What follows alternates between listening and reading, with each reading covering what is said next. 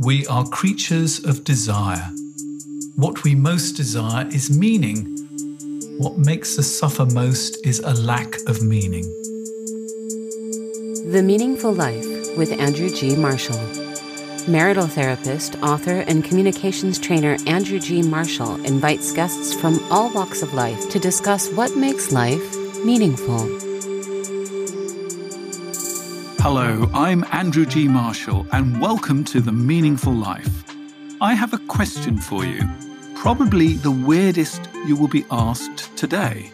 How would your life be different if you thought in poems? I know, weird, but hear me out. I have this theory that our lives would be richer, more alive, and more meaningful if we could all look through the eyes of a poet. I got this idea from the American poet Naomi Shihab Nye and took it as an invitation to be curious and live like a poet for a day. When I wrote up the results in my journal, the words wanted to take the shape of a poem. I've taken to contemplating lines from poems and letting them breathe for a few days.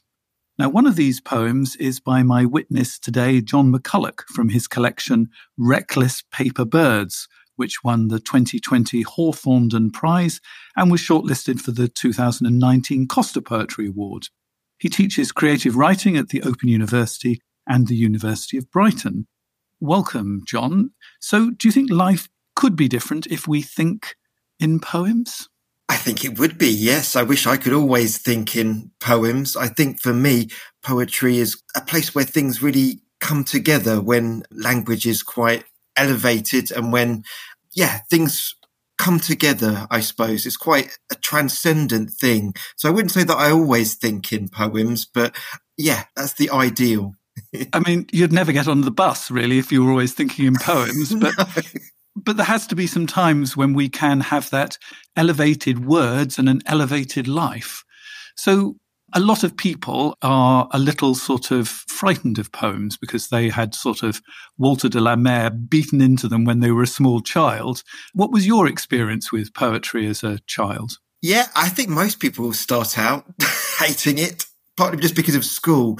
I think that the way that it's taught at school is often through analysing poems, dissecting them, which I don't think is the best way to get to love poetry.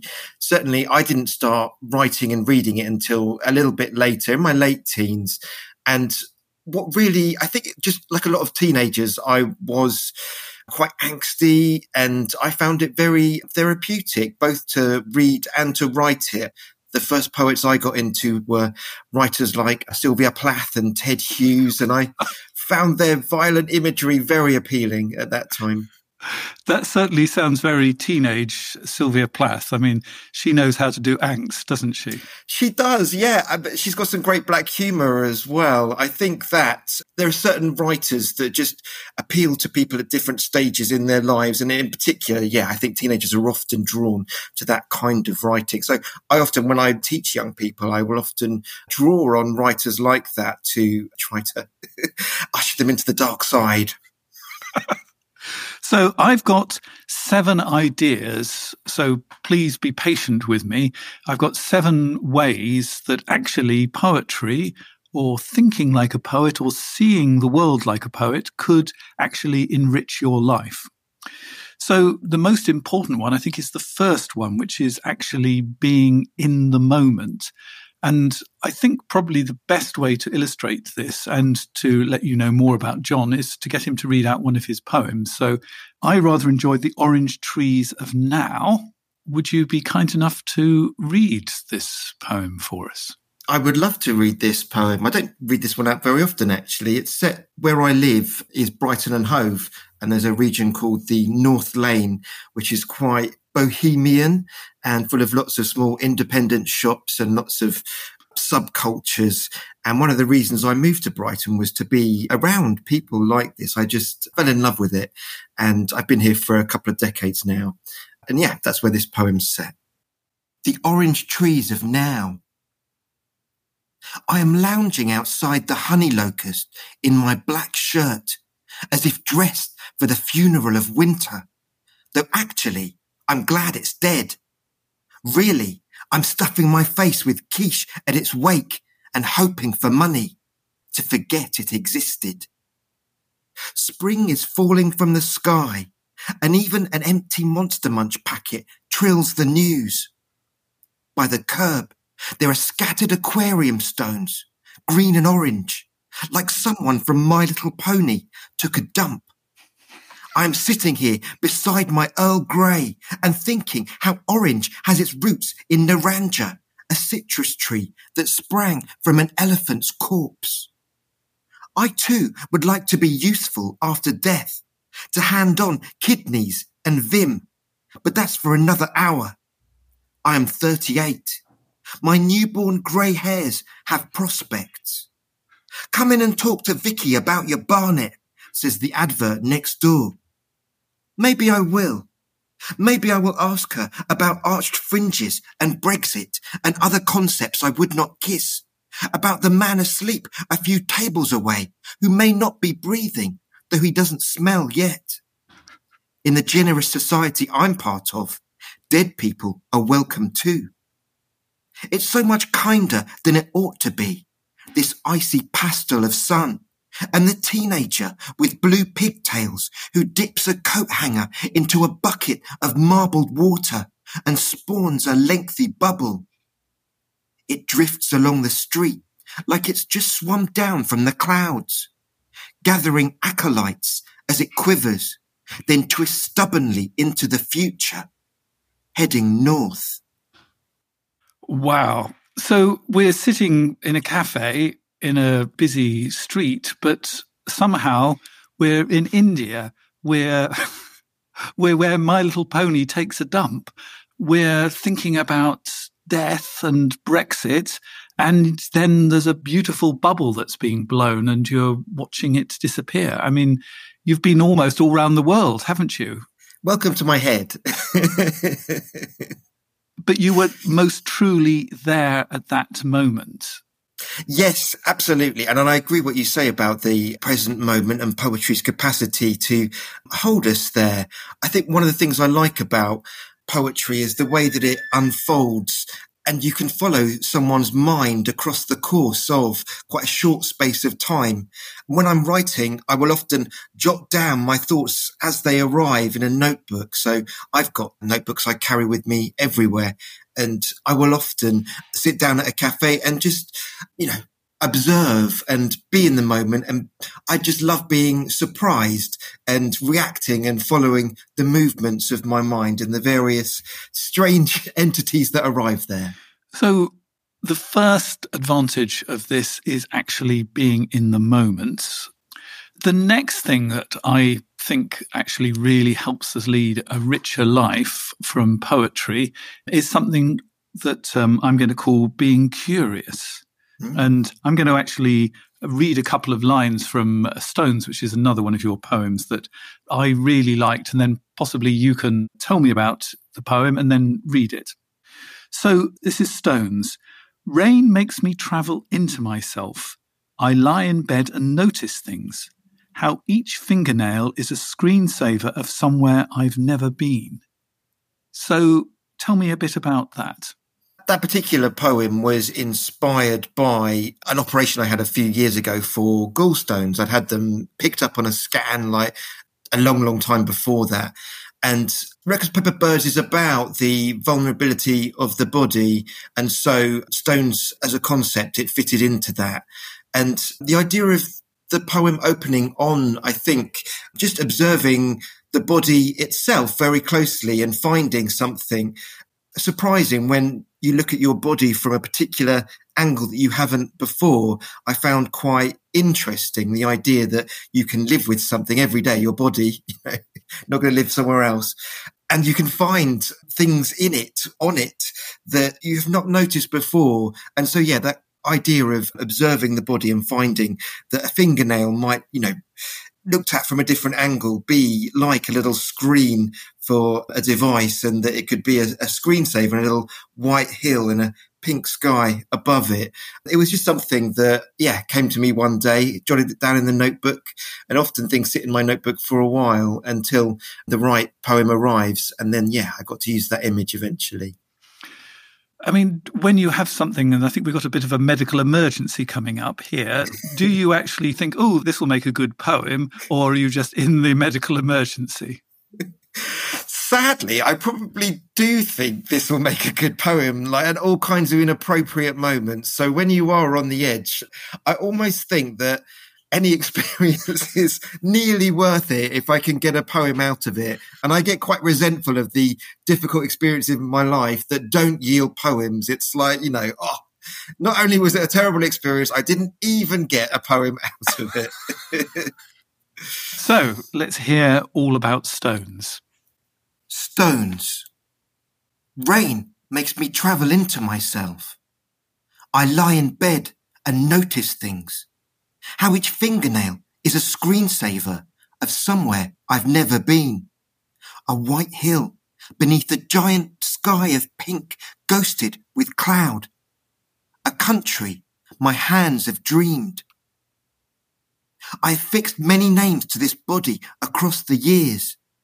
Prophet, demon, twit. Once, palace of failures. The mice behind the skirting sing like birds, I thought, but I can't hear them. The sycamores too, for all I knew. My body, what a vessel to be stuck in. What a gruesome vase that kept on dribbling through all its holes, so I had to rinse it every day until I died. Later, I found it harboured other cargo, stealthy freight concealed beneath my liver's right lobe. A crystalline accumulation, doubts that had condensed into certainties. I woke at 3 a.m. with an angular pain below my sternum, radiating to my back. I phoned a taxi with one hand clutched to my useless, breaking torso. I thought of Carnia, Roman goddess of organs and door handles, how I'd grown one inside me and it was forcing me open. Surgeons expanded me with gas, used forceps to coax out my secrets. I came to as someone rattled peppercorns inside a jar. Enough there to build a house. Wounds made my body tight. My walking speed, roughly 0 miles per hour. This, however, is the stone of it. There was a door in the middle of the desert. I noticed things. Snails sliding up walls, the shape of bricks, how a roof can talk with sky, how every stem and slab and footsteps assign you thought of a world that keeps imagining. I do not need another vessel to better comprehend the dark. I am already part of it, already sending out white hills to join leaves falling, to bump along with tuneful mice singing through the night, with every pebble that begins among a family deep inside this public earth. Wow, that is quite a journey, isn't it? I love that when you've got all this pain, you're thinking of Carnia, the Roman goddess of organs. It sort of makes your life a bit bigger, really, doesn't it? It does. And I should say that in the reality of the moment, I was just thinking, ow, ow, ow. But in the world of poems, everything is elevated and you can piece things together to make it into something greater that might, I hope move someone else. And the idea that the goddess is also the goddess of door handles, that's a really interesting idea, that somehow the pain actually opens doors. So I hope you're beginning to get a sense of how actually contemplating some of these poems or a poem can actually take you places that the poet went and also start taking you other places yourself. So, for example, that idea that pain is a door handle, and you can sort of think a little bit about some of the doors that pain has brought you from. I mean, do you I was going to say, do you read other poets? I'm sure you do. Do you read them in this sort of kind of way, that of sort of contemplating the poems rather than trying to necessarily understand every word of it? Absolutely, yeah. I read a lot of poems. I've started reading poetry before I started writing it. And I think that I would dry up if I stopped engaging with other people's writing, which is a wonderful way of inhabiting a different perspective on the world and really energizes me, I think. Because I think that might be one of the barriers to poetry for a lot of people. I know I much prefer poets like yourself that are sort of in the concrete world and then fly off to Roman goddesses rather than spend all their time with Roman goddesses. I need one foot on the ground for me. But I think one of my problems is I'm sort of trying too much to understand everything rather than just sort of bathe in the water. Yes, and that comes from the school mentality of analysing poems, I think, and being like a vivisectionist rather than just, it's a bit like music. I always think that poetry is closer to song than to prose. And the reason it's written in rhythm and uses images and plays on sound is that it appeals to something which is non-logical. It appeals to the unconscious part of the brain rather than the rational side that wants everything to be explained in logic and in, very clear chunks. I think poetry is a way of inhabiting the world in terms of feeling, and feeling isn't logical. Often it can be two contradictory things present together, and you can feel both happy and sad at the same time. And it's just about the reality of emotional truths, about the way that we move through the world, the way that we really experience things in terms of feeling, which is a very illogical thing. And music and poetry, I think, are able to capture that in a unique fashion. So the third thing I think that looking through the eyes of a poet might help is to make sense of things, because we tend to be sort of almost, even if you're not a scientist, to be a scientific type of person that would see, for example, the gallstones as a physical thing. And yet, actually, to make sense of it, you've sort of got to look at it as more than just stones in your liver to make sense of the whole experience. Do you think poetry can help us make sense of things? There's bits of your life that actually you've sort of made sense of through poetry. Yeah, I think different poems do different things, but certainly often a poem will arrive from a place of perception through pain or trauma. Often my writing is, I say generally, I'm more likely to write a poem if I've been quite down, or I think the happiness can be a great enemy to poetry, and being, fully fulfilled, you just don't have anything really to say other than I'm happy. But yeah, I think that I often do process and think about things during the course of writing a poem, and that the poem often captures a few leaps and swerves of my mind, as I turn something over. Okay, so I think I'm going to use that sort of idea to segue onto the next thing that writing poetry or thinking in poets is important, is I think it underlines the importance of writing things down, because we have something that is sort of true to us or is a sort of an insight, and it flashes past our brain in a millisecond and is actually, it might be remembered for the day, but is sort of lost otherwise. The poem that I read of yours that sort of blew my mind and is sort of one of the reasons why we're talking today is one called Soulcraft. You wrote the first line 15 years ago, or 15 years before you actually wrote the poem, and it was just a line. Would you like to tell us what this line was? It was the opening line of the poem, which came to me again when I was very ill. I'd had a bit of a breakdown in about 2003, and I was staying with my parents who looked after me for a while.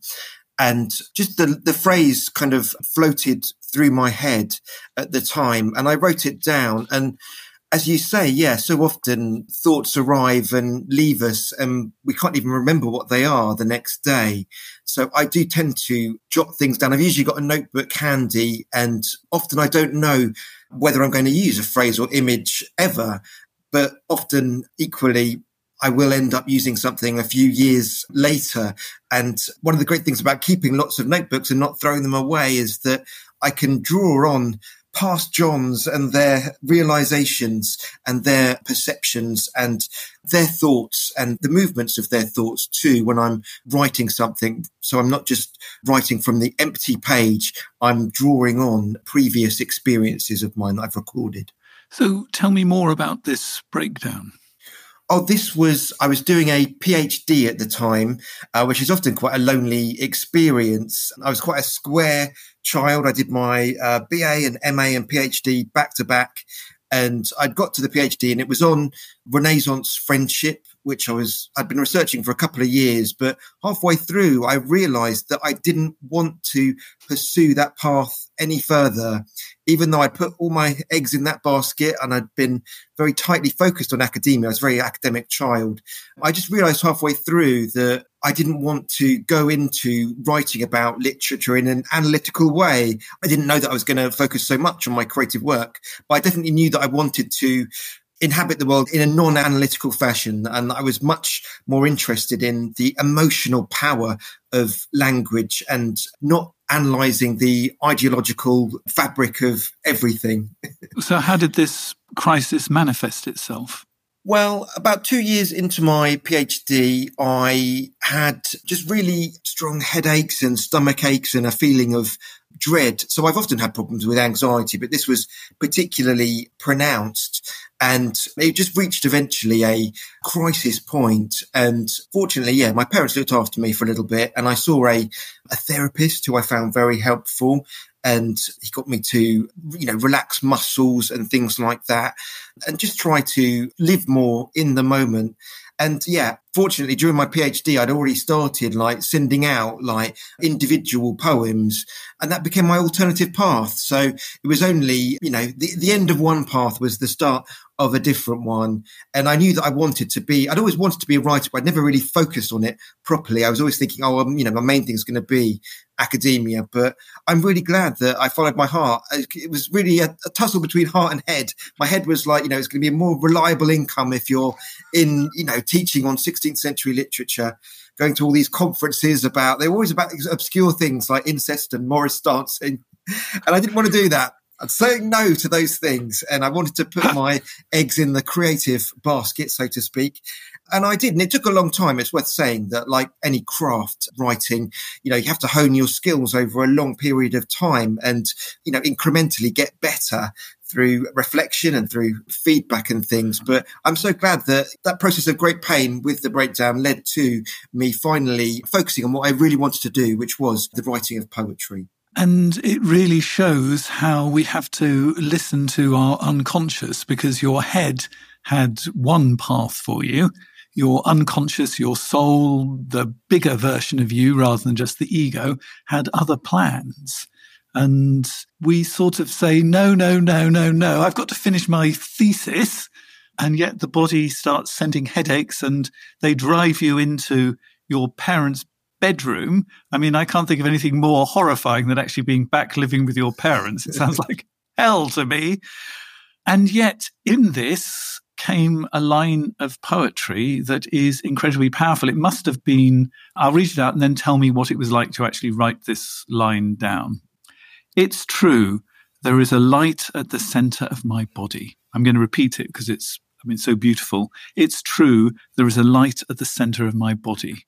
What was it like writing that poem in the sort of, I imagine, the darkness of, is it your childhood bedroom? Yeah. I mean, and that was a very dark time when I wrote down the phrase. It was just something that floated through my brain and I was feeling very much kind of out of body. I had problems with speech. I couldn't speak for about a month and all kind of, psychosomatic.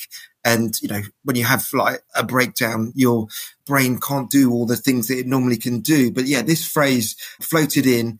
And it wasn't for a long, long time that I wrote the poem. I didn't know that I was ever necessarily going to use the phrase, but because it had arrived to me at that moment, it was particularly resonant for me all those years later. And I knew that often just a phrase arrives and it just sounds right or it feels right. And I just feel it gives me momentum to construct something around it. And it was definitely the seed for the poem Soulcraft, that line. And it's almost like something in you has a greater wisdom than you actually have at that moment. Absolutely. Yeah. I think that the unconscious part of us is so creative and so full of ideas and wisdom that we don't think we know. And often when I sit down to write, what I end up writing, I could never have predicted beforehand. And it's because, the unconscious has all these things. And once you start writing, all kinds of things kind of bubble up. This is the creative part of us that generates dreams, for instance. All of us are more creative than we know. And when I get my students I call it free writing, is when, that's a general name for it rather than my unique name for it. But when you write very fast, just trying to access the unconscious mind, not worrying about punctuation or grammar, just trying to follow your thoughts as quickly as you can, then so often my students access memories they haven't accessed for, decades, and they discover ideas and images and phrasing that they, had no clue were buried there underneath. And even if you're not a writer, this idea, which is sometimes called daily pages, is a good way of actually getting to your feelings if you're feeling a bit blocked. And if when you sit down, you can't actually think of anything, just write, I am writing, I am writing, I am writing until something comes in. And this is all going to be thrown away, but there could be something that's going to come out of it that would remove your blockage. So this is something not just for writers that are looking for ideas, but it's just if you're feeling blocked, you're in a very difficult place at the moment. Sit down, do your daily pages for 20 minutes every day, and you'll be amazed at what will come out. Let's go back over some of the things that I'm thinking that poetry can help you enrich yourself with. We've got being in the moment, being curious, making sense of things, the importance of writing things down. The next one is a sort of revelation of truth. And I think the poem Soulcraft that begins with that beautiful line, "It's true, there is a light at the center of my body," is a sort of revelation of truth. So would you be kind enough to read this wonderful poem to us? Soulcraft. It's true, there is a light at the center of my body. If I could, I would lift aside a curtain of this flesh and demonstrate. But for now, it is my private neon. It is closest to the air at certain moments, like when buttercups repair a morning's jagged edge. Other times, a flock of days descends, and my soul flickers, goes to ground. Without light, I'm all membrane. Each part becomes a gate. I pour across each margin, and nothing has enough hands to catch me. My teeth knocking so fast, I daren't hold any piece of myself near in case I start a banquet. I'm only eased by accident. On the drenched path, I pick up snails and transport them to safer earth, then feel a stirring. I watch as rain streams from locked back elms, my face teeming with water, and, hello, stranger. My soul glides to my surface, like it too belongs there, like a bright fish rising to feed. Wow. You can imagine what a wonderful day I had contemplating this particular poem. There's a couple of lines that particularly moved me. The idea that the light at the center of the body, it is closest to the air at certain moments, like when buttercups repair a morning's jagged edge. That's beautiful. Oh, thank you. Because in a sense, this is beauty is something that you see more through this poet eyes. And I mean, I've got another section of this one I'm just going to sort of point up because of the beauty of it. I watch as rain streams from lopped back elms, my face teeming with water, and, hello, stranger, my soul glides to my surface, like it too belongs there, like a bright fish rising to feed.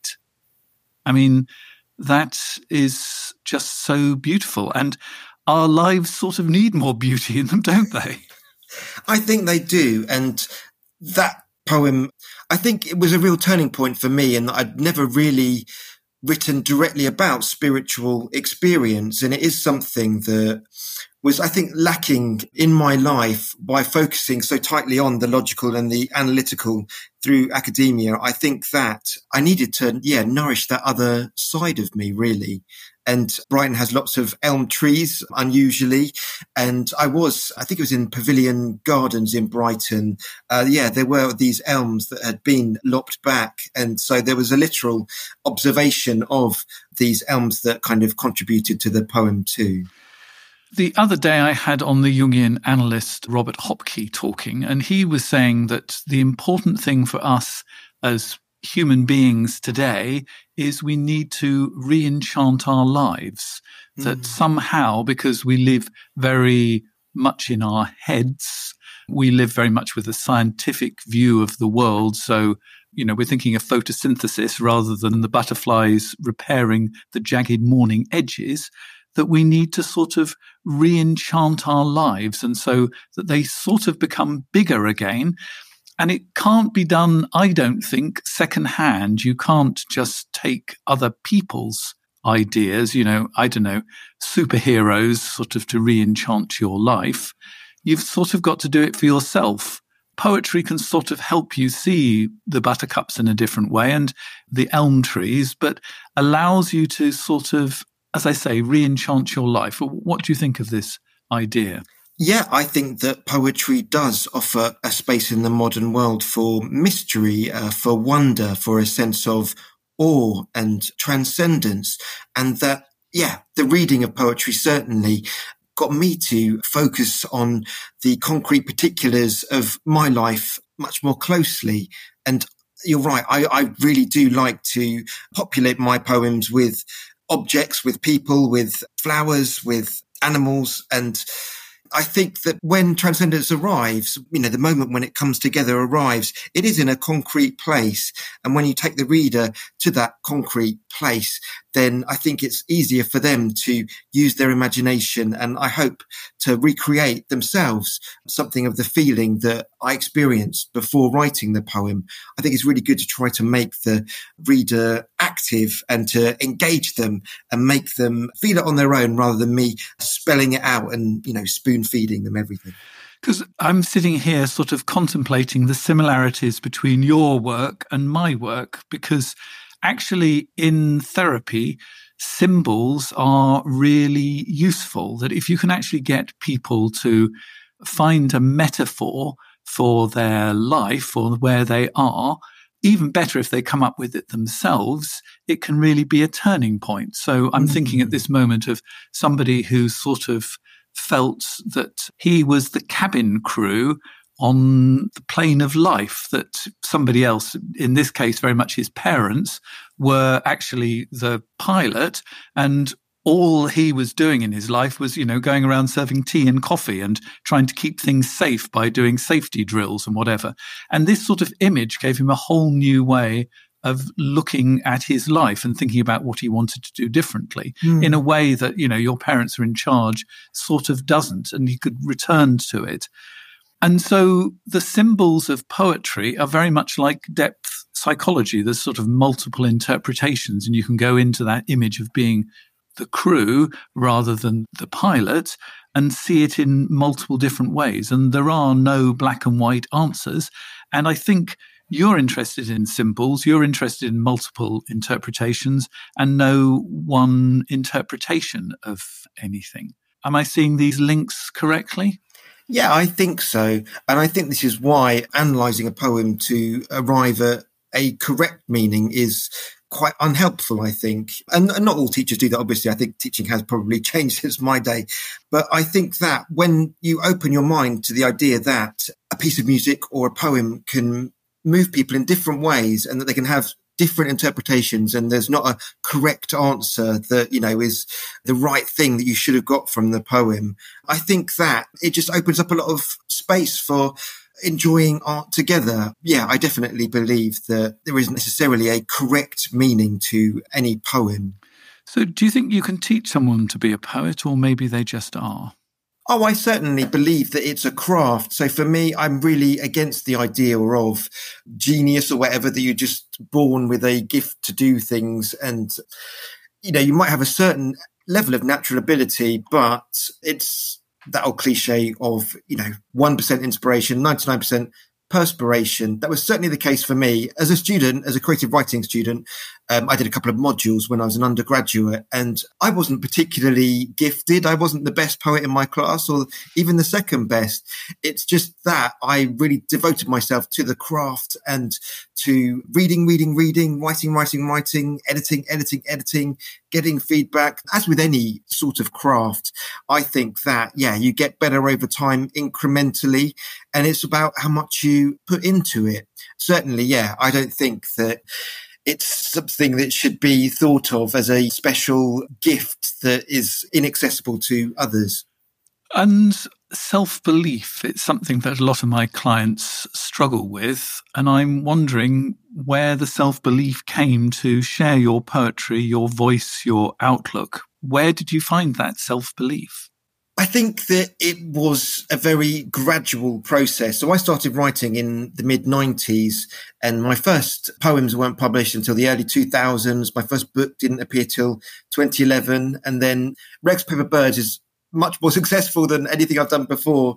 And that was 2019. So it was a slow process of confidence. And for instance, when I did my first poetry readings, they were dreadful because I used to read far too quickly and no one could understand a word I was saying because I was so nervous. I just wanted to get to the end of the performance and sit down again. And confidence comes through practice, through experience. And certainly I find it much easier now to perform my writing and to send things out to publishers, which requires a degree of, not necessarily confidence, a degree of hope. And it can be quite a fraught process. Well, I hope that I've convinced people to at least experiment and actually see what it would be like. If you're listening to this in the morning, what would it be like today just to sort of slow down, notice some things, and just allow yourself to breathe and actually be there with those random small little things and, see where it takes you. It might take you to glorious places like My Little Pony dumps, or it might just give you a moment of beauty. And, if you have some thoughts, do write them down and give your thoughts the importance of recording them and allowing them to grow a little bit. Doesn't mean that you're going to become a poet or anything else like that, but I think it could give you a richer and deeper and more meaningful life.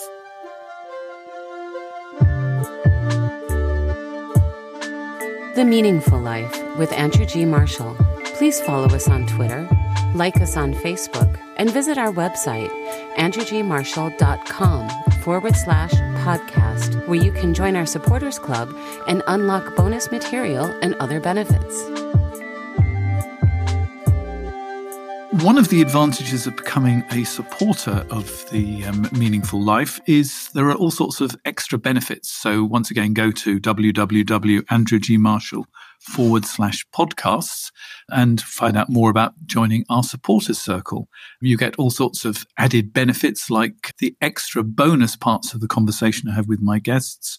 At higher levels, there's even more benefits. And you can also write to us, and this is what somebody has written. I was interested by your conversation about the boy crisis and what it means to be a man today. I'm in my 30s, but I still remember the messages to man up and grow some balls from my childhood. But the more I think about it, the more I realize I had no clue what I was doing that was beneath the standard of being a man, or what to do to raise myself up to that standard. I wasn't even told why it was important to be one, other than that's what I was expected to be. At the time, the only things I could come up with were things that boys shouldn't do.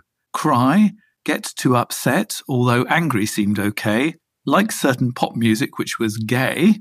I wonder how much I still hold myself to these values today. Is it policed by other men, and how much by women? I know my mother doesn't like me to be sad or down, and I try not to worry her.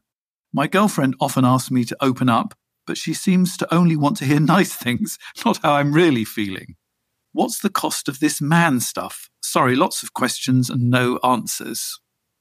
So, what were your thoughts when you read the thoughts of this correspondent then, John? I felt very sad. I certainly can recognise a lot of that in myself. The writing of poetry is not a traditionally masculine occupation. Well, I think it used to be in the past, but certainly nowadays, writing poems was not something that I told people about for, quite a while. I remember when my first book came out and very few of my friends in Brighton knew that I was writing poems.